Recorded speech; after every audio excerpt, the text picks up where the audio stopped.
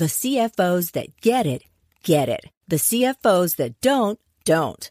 Let's talk about the CFO, the Chief Financial Officer. There are two kinds of CFOs. One who's struggling to keep up, spreadsheets everywhere, manual processes. It takes weeks to close the books. The other kind is on top of their game.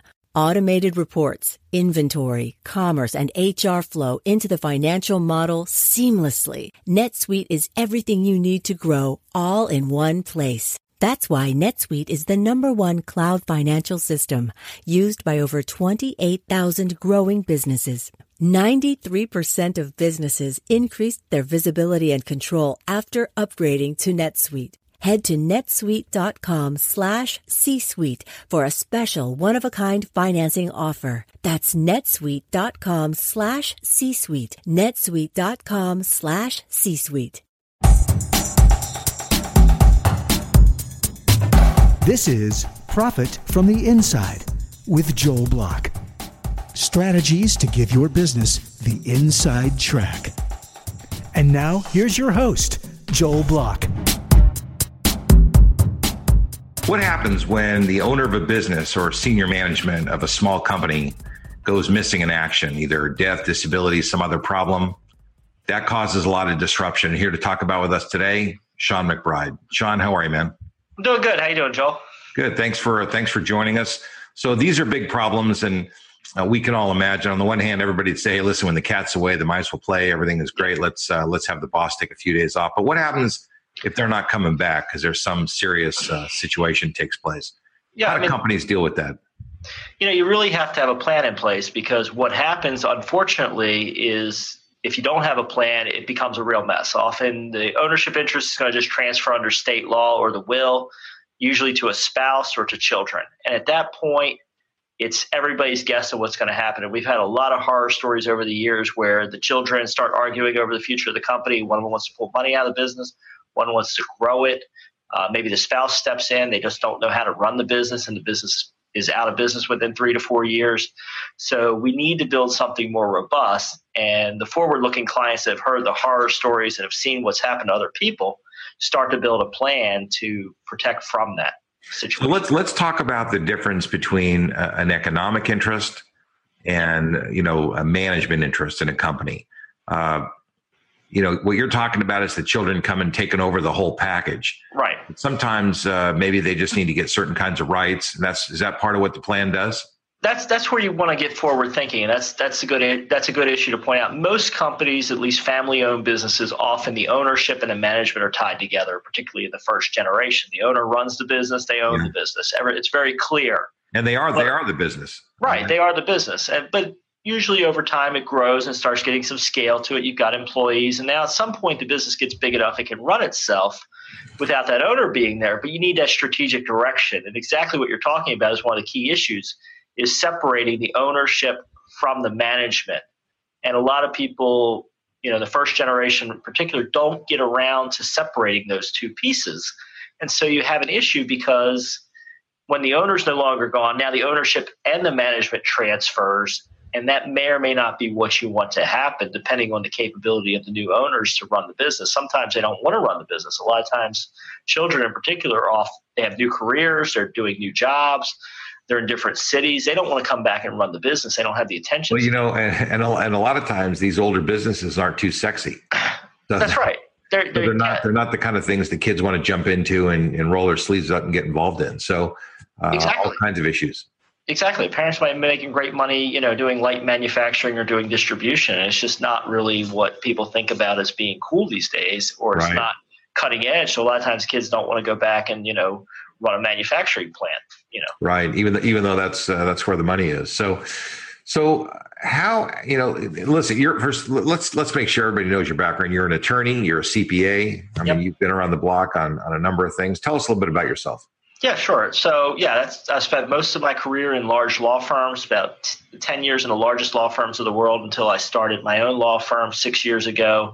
And then I've built a consulting and business strategy practice, really pulling these issues out. Almost everything I do deals with ownership and control of the business and who runs the business. So I've seen years of these situations, and most of the time or a lot of the time we're able to get in early and build foundations to prevent these issues from happening. But unfortunately, I also get called on the back end when something happens and then things start going sideways, which is why, we want to think ahead for these issues, which is hopefully, maybe you've got somebody out there listening that starts seeing this, spotting it for themselves or their clients, says, wow, we need to be proactive and have a plan in place because we could have a real train wreck if something happens to the owner.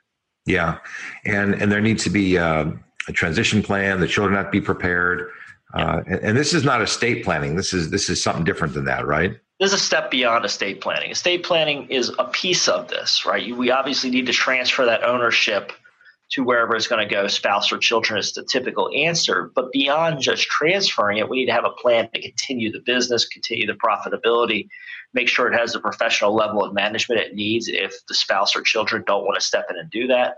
Even if the children want to step in, assuming there's multiple children, we need to understand clearly which child or which children are going to run the business and make the decisions and how those decisions are going to be made, because that's another problem that happens. We transfer the business to, say, 3 children, and they have different visions on the business, and then now we have a fight going on.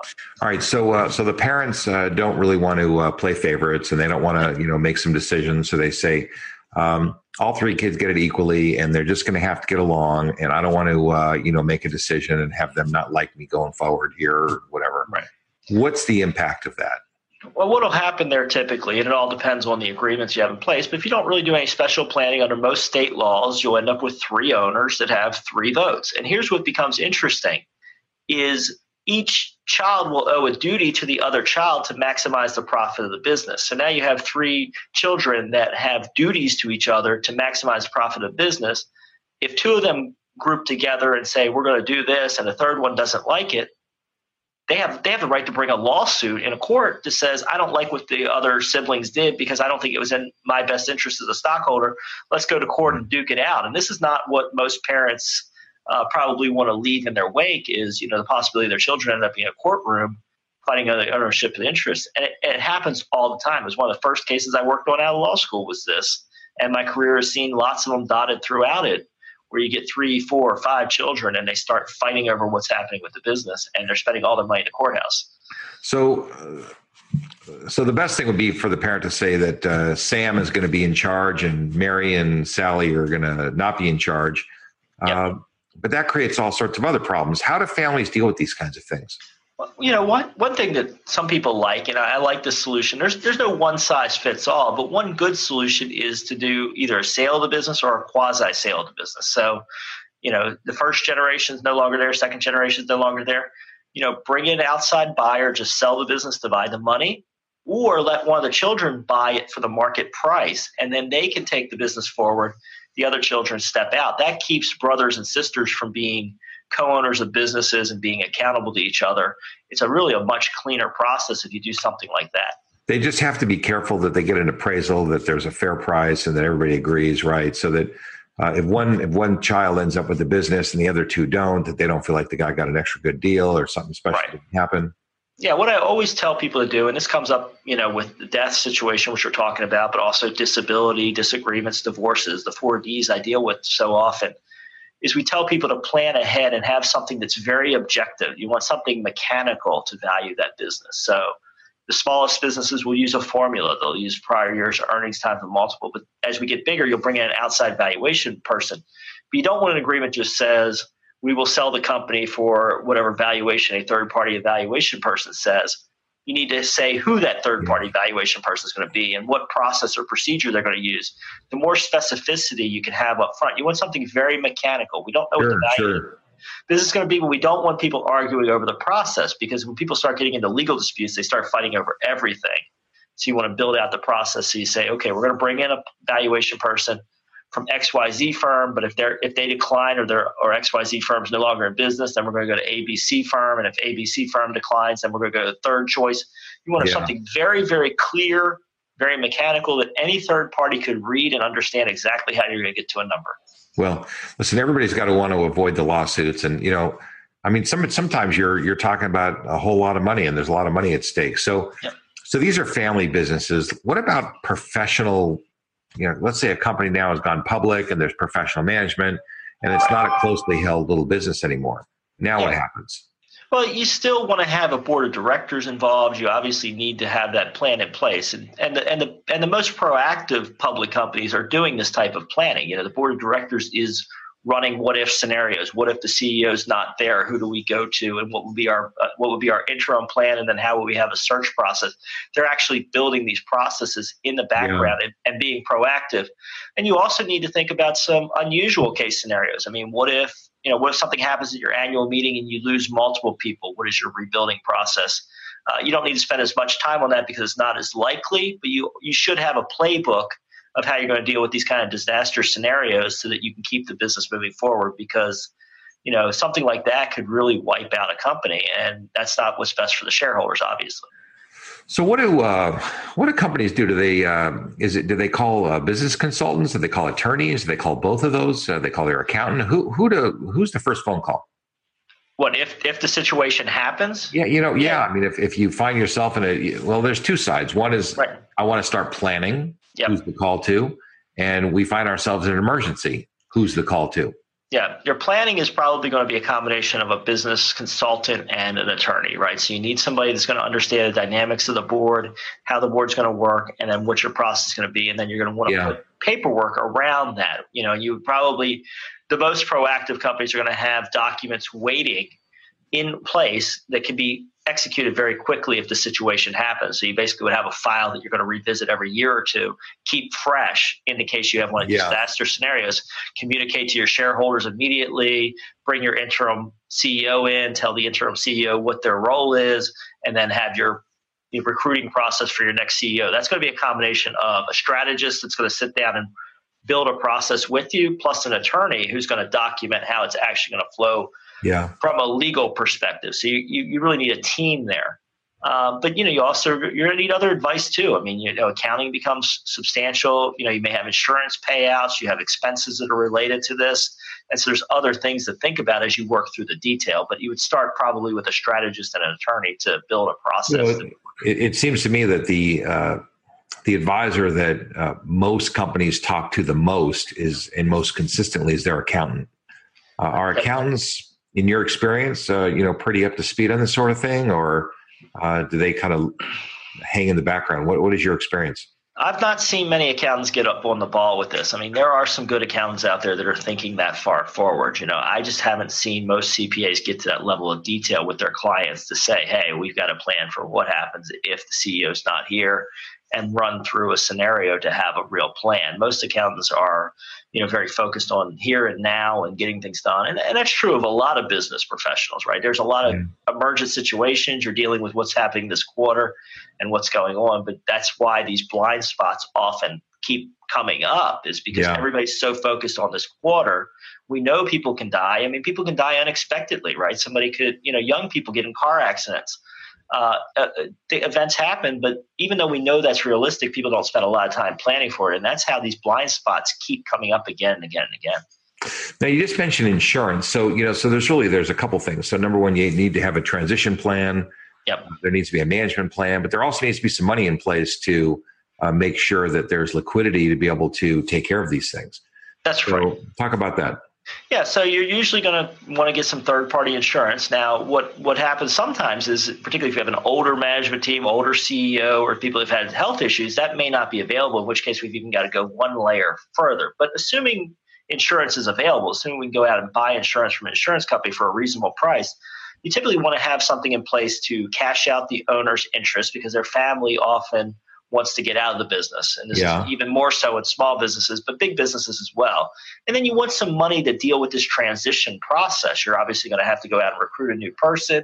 In a larger company, public company, you're going to probably pay a bonus or a recruitment fee, relocation expenses to bring in your CEO. Sure. So you're going to need to build a package. And so you may want to have insurance dollars there so that you can, fund this expense. Insurance is supposed to be for unusual events that you can't, pay for out of your normal revenues. And this is kind of the very expensive, extraordinary type of thing that can happen that you probably want to have that extra reserve for, in the unlikely case your CEO dies, you want to have some money to cash out their family, to pay all the expenses to get a new CEO, and to do all the reorganization you need to do to get the company moving forward again. What about the situation where you don't have an extraordinary one like this, but let's just say that the dad who kind of started the business is not doing a good job anymore, and it's time for him to step aside, and the person doesn't want to step aside? Yeah, that can be a lot trickier.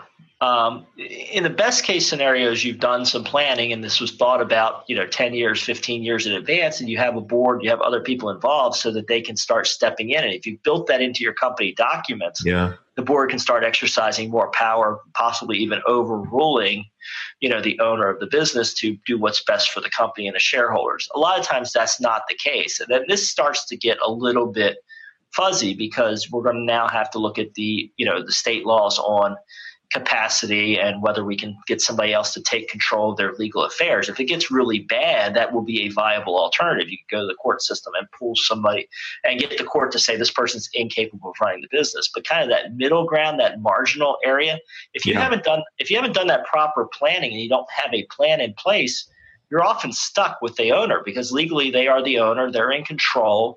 And there's not much you can do to take over their authority unless you go all the way to the direction of saying they're incapable of running their own legal affairs. What are the rules around capacity? I mean, it's got to be difficult to take somebody's business away from them. That's right. You don't think they're competent. I mean, so what's the standard? Yeah, basically the courts look at whether somebody is able to run their affairs, and they're going to do their own analysis. So they come in and they look at whether they're of sound mind, whether they're able to, function as a normal person, whether they can make clear decision making. So this becomes a process where somebody would actually, usually a family member, would have to petition the court and say, I believe, mom or dad is incapable of running their affairs. And then the court's going to hear testimony, bring in professionals. It's going to be a long process, and the court's going to take very seriously the evidence before they say, yes, this person's incapable of running their affairs. We have to put somebody in place. I mean, the clearest case would be if you had a doctor that said somebody had advanced Alzheimer's, and you could bring the doctor to the courthouse or get a doctor's paper that tells the court, mom or dad has advanced Alzheimer's, the court may then very easily transfer it. But normally there's going to be a process because they take very seriously taking away those legal rights from a person. Yeah, I mean, that's a pretty big deal. And what about what if the kids just don't think that the father or the mother is running the business in a good way? I mean, they're the heirs. Do heirs have any rights, or they just get what's left over and they don't necessarily have any rights? They typically get what's left over, right? Until you inherit it, it's not yours. We hear the horror stories in law school and occasionally in the news where somebody, as they're approaching their 90th year, marries some amazing person and then dies a year later, and that amazing person takes their entire estate. Yeah. But basically, your assets are yours while you're living. You have free reign over your assets. So unless you've set up a trust or done some kind of other advanced planning where you've transferred some of the rights to your children, that business is yours. So you're free to run it however you want. And that means you can run it good, you can run it bad. So if kids and you can give the money, and you can give the money to anybody you want too, that comes out of it. Right. You can give the money to anybody you want. You can give it to your board of directors. Sometimes you see these cases where somebody comes in and they take advantage of their special role in the company, right? Somebody's like close to the owner and they, give me a big salary, and the owner's getting on in the years and they trust the person. They're writing a lot of big checks. These are the kinds of things you want to think about years in advance if you can to, try to play out these scenarios to make sure these things don't happen. But unfortunately, we hear the cases over and over again where somebody gets close to an older person and then milks them for money. Yeah. And this whole area, it doesn't happen so much in professionally managed companies as it does in closely held companies. I would imagine just because of the nature of the relationships of the board of directors and just the nature of the relationships. Could you comment on that for a sec? Yeah, definitely. So, the theoretical view of the board of directors is they're trustees. They're there to run the company for the best interest of the shareholders. So in your largest public companies, that becomes really the credo, right? And because of the lawsuits that happen with big public companies, when problems happen, everybody's got to document that they're doing what's best for their stockholders. So it really builds this culture of each director is documenting, or at least hopefully documenting, that they're doing what's best for the stockholders, which means they're considering all the information, they're making informed decisions, and they're moving forward. And when you have 5, 7 people that are making informed decisions that should be best for the stockholders in a rigorous process, it becomes very likely that you're making good professional type decisions. Yeah. In private companies, we don't have that same type of rigor. Usually under LLC agreements or other documents, the owner has a ton of power. They don't have to have other people involved, which means we're all on that one person's whim, which is why a lot of these problems happen in smaller companies, medium-sized companies, because we don't have the same rigor of analysis, the same rigor of dealing with the issues as they come up. Well, you also, in professionally run companies, these are professional people. They're not emotionally entangled the same way that children might be. Yes. Who have an opinion about the mom and the dad and all the other players, the cast of characters that are involved in the deal. So for a whole bunch of reasons, you can see why this would all happen. So long and short, what kinds of agreements do companies need? Talk about disruptive. This is the kind of thing that can take a company right down. On the one hand, a new technology can take you down, but right. It's really a shame. So can this. This can take a great company and put it right out of business, just as fast as anything else. So what kinds of agreements and what are steps people need to take? Sure. And to that point, one of my business friends got introduced to me a couple of years ago because she got into this exact scenario. Her father died and he had no plan in place, and she had to relocate herself to go take over his business and start running it. So these are real life scenarios. What you want to be doing is doing advanced planning and thinking about how is that control going to flow. So you obviously want somebody that's in the know of the business that understands what's going on. So in the case of one of my clients a few years ago, we built a plan. So we brought other people in and built a board of directors. Now, because it's an LLC and a privately held company, not publicly traded, his board of directors has limited power, but they still meet regularly and they still understand what's going on in the business. So the transition plan is if something happens to the owner of this company, is his board of directors then steps into power. They make sure the company's being run correctly, the money's flowing where it needs to flow, that the general manager that's running the business is doing the right things. His wife, if we get into the scenario, his wife doesn't have to step in and run the business because she doesn't, in this particular case, have the professional skills to come in and run a business. So we've really built a team that can take over and transition. And that's what you want, whether it's small, privately held, mid-sized company. You need a plan, a transition process where whoever's in control now, if they die or become disabled, you have a clear process where somebody else steps into control, they take ownership, and you have checks and balances to make sure that no one person can rob the bank and leave the company, without the appropriate resources. So what you're talking about, what it sounds like, is that the directors are kind of a board of advisors until they get promoted to be a board of directors. That's what we built for this particular client. Every client can build it differently, but for a lot of privately held companies, that's a popular option. We've used that with several of our clients. That sounds pretty good. Yeah, it's a good balance. You have people in the know that can take over, but the owner still keeps the control and still understands what's going on in the business. So it balances a lot of conflicting interests. It's not a shock to the system for the owner and the employees, but it also leaves a very real process of rather than somebody dying and somebody having to come in there and open up the laptop and not to be able to get the password and have to reinvent everything from scratch. You have a process where people know what last quarter's financials are. They know where the company is. They know what strategic processes are going on. So the company and that value is protected for the heirs. So listen.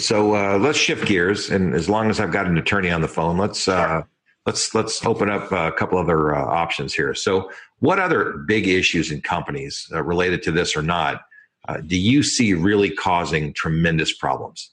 A lot of people don't understand the value of their assets, particularly in this day and age. We're in a day and age where a lot of assets are intangible, and people don't understand that they have many assets in their company and they're not necessarily protecting them properly. Your customer list can be probably, for a lot of companies, that can be one of your most valuable assets, just knowing who's buying your products, how much they're buying, and how to get a hold of them and being into those sales channels.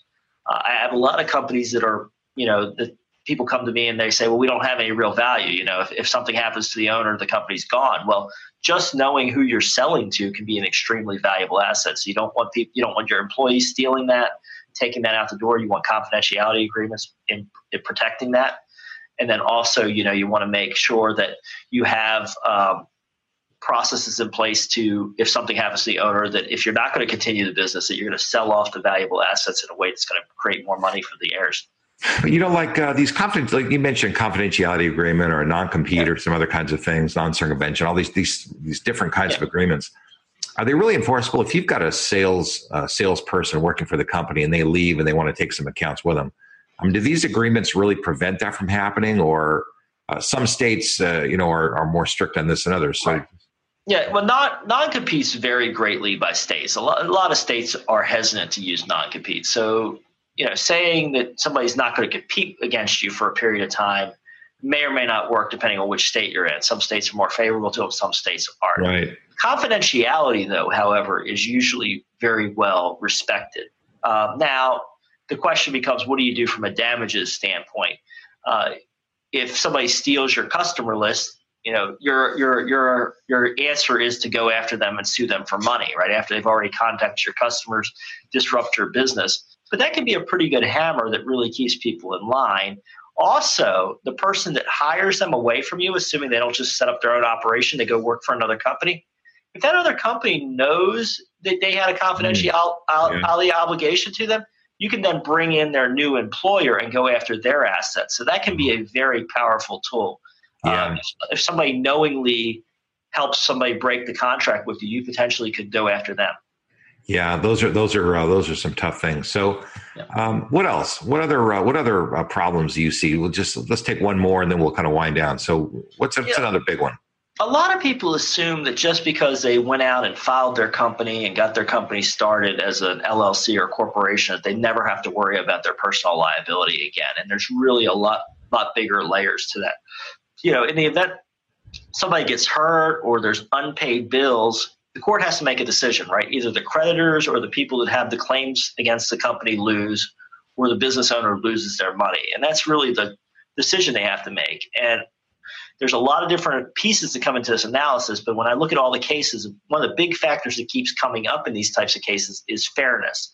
The court's going to say, was it really treated like a company? Did you really run it like a company? Did you respect it like a company? If you did, then maybe I will protect your personal assets. But a lot of people get very sloppy with their paperwork. They stop thinking about their asset protection. They stop, following the formalities because one day they formed a company and they got a stamp from the state that said they're an LLC or corporation. And it really takes a layer more of that. You need to keep building those books and records. You need to respect those formalities. You need to do the right things. Otherwise, that personal liability you built your company for originally may not even be there. One of the things I've heard some guys say, the way that the standard, the way that you kind of measure whether you're, using your own corporation or your own LLC as a piggy bank and you're kind of breaking the rules. Would GM do something like this? Right. If General Motors would do what you're doing, then it's probably okay. If it would not, then it's probably not. And that's a really good standard. I mean, listen, none of us are General Motors. Most of us that are small are not like that. But certainly the metaphor is very clear and it really makes a lot of sense. So listen, Shawn, thank you. Every time I talk to an attorney, it causes me to lose a little sleep at night. There's a lot to worry about. And I'm just glad to have guys like you in my corner. So thank you very much. Oh, my pleasure. Thanks. All right, man. Listen, we'll catch up another time. Okay. Sounds good. Take care. You've been listening to Profit from the Inside with Joel Block. For more strategies and to learn more, visit joelblock.com.